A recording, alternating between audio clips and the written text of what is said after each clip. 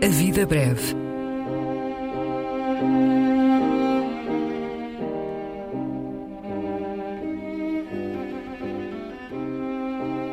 Poesia por quem a escreve.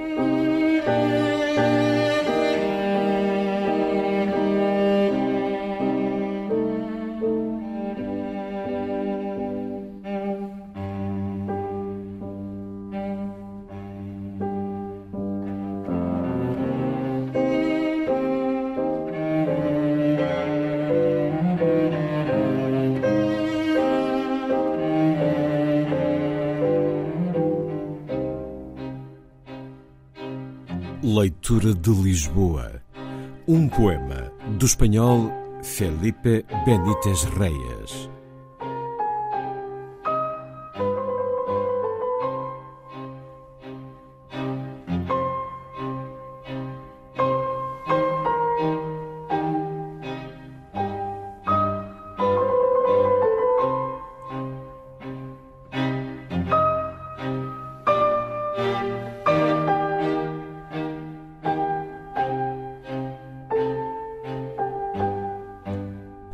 Lectura de Lisboa. No llegas aquí como quien llega a una ciudad, sino como quien se adentra a la luz de unas grandes lámparas fabriles en una página mercurial de Álvaro de Campos. Esa esquina es una interjección maquinista de la oda triunfal. El asfalto es una sinestesia recalentada como un motor a punto de averiarse por sobrecarga. La calima tiene la textura diáfana de una digresión de tinte más o menos metafísico de Alberto Caeiro. La luz rima en las calles con la sombra encendida. En la taberna de azulejos blancos, con sus espejos turbios como presentimientos, ante la mirada sin fijeza del camarero que no cree en los futuros, el temor al futuro se disuelve en un vaso mal lavado. El aire del verano mueve aquí las páginas desordenadas del libro sin guión de tu desasosiego.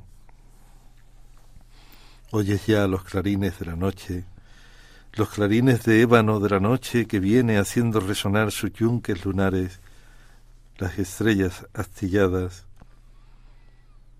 La tarde que va a morir forma jaspes dieciochescos en el palacio errabundo de las nubes y una nube cubista puesta allí por Almada.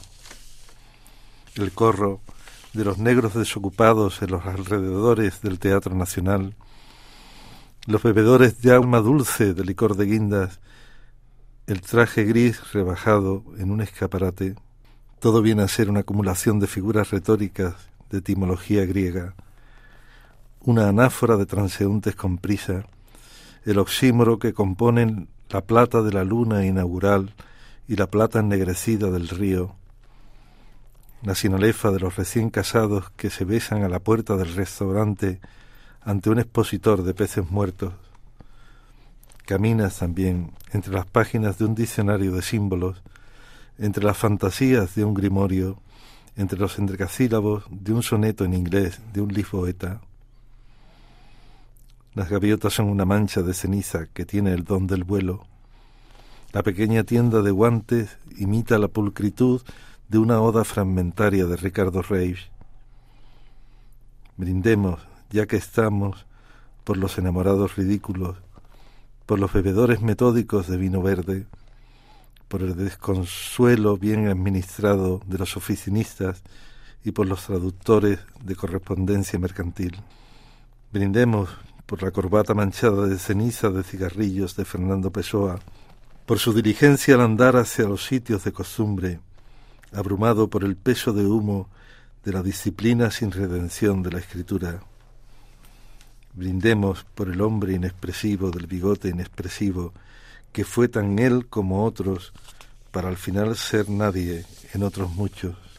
Brinde a usted, el turista, por el redactor de horóscopos, por el taciturno seducido por las llamaradas de azufre del esoterismo y por la promesa del advenimiento mesiánico de un monarca de cetro refulgente.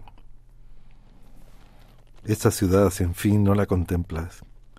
La lees en la caligrafía oblicua de Pessoa, Las figuras retóricas invaden, como digo, este espacio. La metáfora de la bandeja metálica de una pirámide de confituras, el barrio que se eleva como una sinécdoque del laberinto, la hipálaje meditabunda del hombre que camina, sin lograr entenderse con su corazón, por la calle comercial a la hora del cierre, sin haber encontrado la joya que buscaba para sellar un pacto provisional con los sentimientos eternos. Las tiendas de textiles son la parábola de la cotidianidad más secreta, el recinto en silencio de las sábanas que aún no han compartido el sueño de nadie. Las plazas que recorres son un núcleo de versos arcádicos, los oasis que finge la ciudad, la demora del viento en la arboleda. No has llegado, resumiendo, a Lisboa. Se trata de una visión interferida. Has llegado a una página manuscrita de Pessoa, ideada por alguien que no quiso ser del todo Pessoa. Vas leyendo esa página y todos son fragmentos, un puente que conduce hasta otro puente, una estructura indecisa sustentada en el aire, o tal vez en esa nada retórica que nos gusta entretener cuando nos sentimos desdichados e importantes, dueños de nuestra sombra teórica, dueños de este no ser quienes somos en verdad, pero tan libres para no ser quienes somos y seguir en lo mismo y a lo nuestro, con la máscara de los fugitivos de su identidad pública, recitándonos por dentro un monólogo consolatorio y previsible en torno al destino y todo lo demás, recién llegados a Lisboa, amor mío, para leer Lisboa, los dos que somos nadie y juntos, sin embargo, somos todo. Leitura de Lisboa. Não chegas aqui como quem chega a uma cidade, mas como quem penetra, sob a luz de grandes candeeiros fabris, numa página mercurial de Álvaro de Campos. Aquela esquina é uma interjeição maquinista da ode triunfal. O asfalto é uma sinestesia aquecida como um motor, a ponto de se avariar por sobrecarga.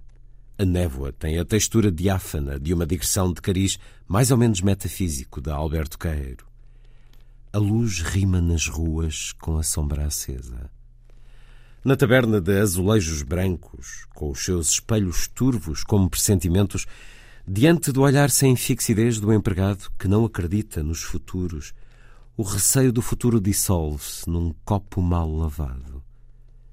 O ar do verão desloca aqui as páginas desarranjadas do livro sem guião do teu desassossego. Ouve já os clarins da noite, os clarins de ébano da noite que chega, fazendo ressoar as suas bigornas lunares, as estrelas estilhaçadas. A tarde que vai morrer forma jaspes setecentistas no palácio errabundo das nuvens e uma nuvem cubista ali posta por Almada. A roda dos negros desocupados nas imediações do Teatro Nacional, os bebedores de alma doce de licor de ginja, o fato cinzento em saldo numa montra. Tudo vem a ser uma acumulação de figuras retóricas, de etimologia grega, uma anáfora de transeuntes com pressa, o oxímoro composto pela prata da lua inaugural e pela prata enegrecida do rio, a sinalefa dos recém-casados que se beijam à porta do restaurante, diante de um expositor de peixes mortos. Andas também entre as páginas de um dicionário de símbolos, entre as fantasias de um grimório, entre os endecassílabos de um soneto em inglês de um lisboeta. As gaivotas são uma mancha de cinza que tem o dom do voo. A pequena loja de luvas imita a pulcritude de uma ode fragmentária de Ricardo Reyes. Brindemos, a propósito, aos namorados ridículos, aos bebedores metódicos de vinho verde, ao desconsolo bem administrado dos escriturários e aos tradutores de correspondência comercial. Brindemos à gravata manchada de cinza dos cigarros de Fernando Pessoa, à sua diligência ao rumar aos locais do costume, angustiado com o peso de fumo da disciplina sem redenção da escrita. Brindemos ao homem inexpressivo do bigode inexpressivo, que foi tão ele como outros, para no final ser ninguém em muitos outros. Brinde você, o turista, ao redator de horóscopos, ao taciturno seduzido pelas labaredas de enxofre do esoterismo e pela promessa do advento messiânico de um monarca de cetro refulgente. Esta cidade, enfim, não a contemplas. Lê-la na caligrafia oblíqua de Pessoa. As figuras retóricas invadem, como dizia este espaço, a metáfora da bandeja metálica de uma pirâmide de doces, o bairro que se eleva como uma sinédoque do labirinto, a hipalas meditabunda do homem que caminha sem conseguir entender-se com o seu coração pela rua comercial à hora do fecho, sem ter encontrado a joia que procurava para selar um pacto provisório com os sentimentos eternos. As lojas de tecidos são a parábola da cotidianidade mais secreta, o recinto em silêncio dos lençóis que ainda não partilharam o sono de ninguém. As praças que percorres são um núcleo de versos arcádicos, os oásis que a cidade finge a demora do vento no arvoredo. Não chegaste, em suma, a Lisboa. Trata-se de uma visão interferida. Chegaste a uma página manuscrita de Pessoa concebida por alguém que não quis de todo ser Pessoa. Vais lendo essa página e tudo são fragmentos. Uma ponte que leva a outra ponte, uma estrutura indecisa, suspensa no ar. Ou talvez esse nada retórico que gostamos de entreter quando nos sentimos desgraçados e importantes, senhores da nossa sombra teórica, senhores deste não sermos quem na verdade somos, mas tão livres para não sermos quem somos e irmos pelo mesmo e nosso caminho com a máscara dos fugitivos da sua identidade pública, recitando interiormente um monólogo consolatório e previsível em torno do destino e tudo mais, recém-chegados a Lisboa, meu amor, para ler Lisboa. Nós os dois, que somos ninguém e juntos, no entanto, somos tudo. Leitura de Lisboa, poema que escutamos primeiro na voz do autor, o espanhol Felipe Benítez Reyes, depois na tradução de Vasco Gato.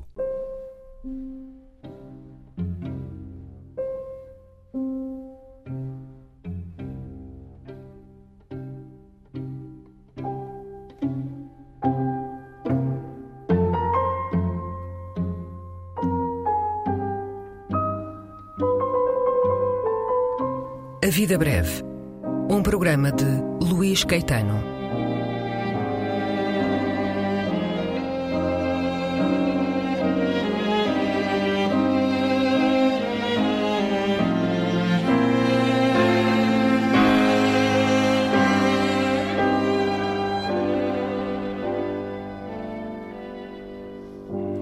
Recolha das leituras feita pelo autor do programa junto dos poetas e também no arquivo da rádio e em edições discográficas.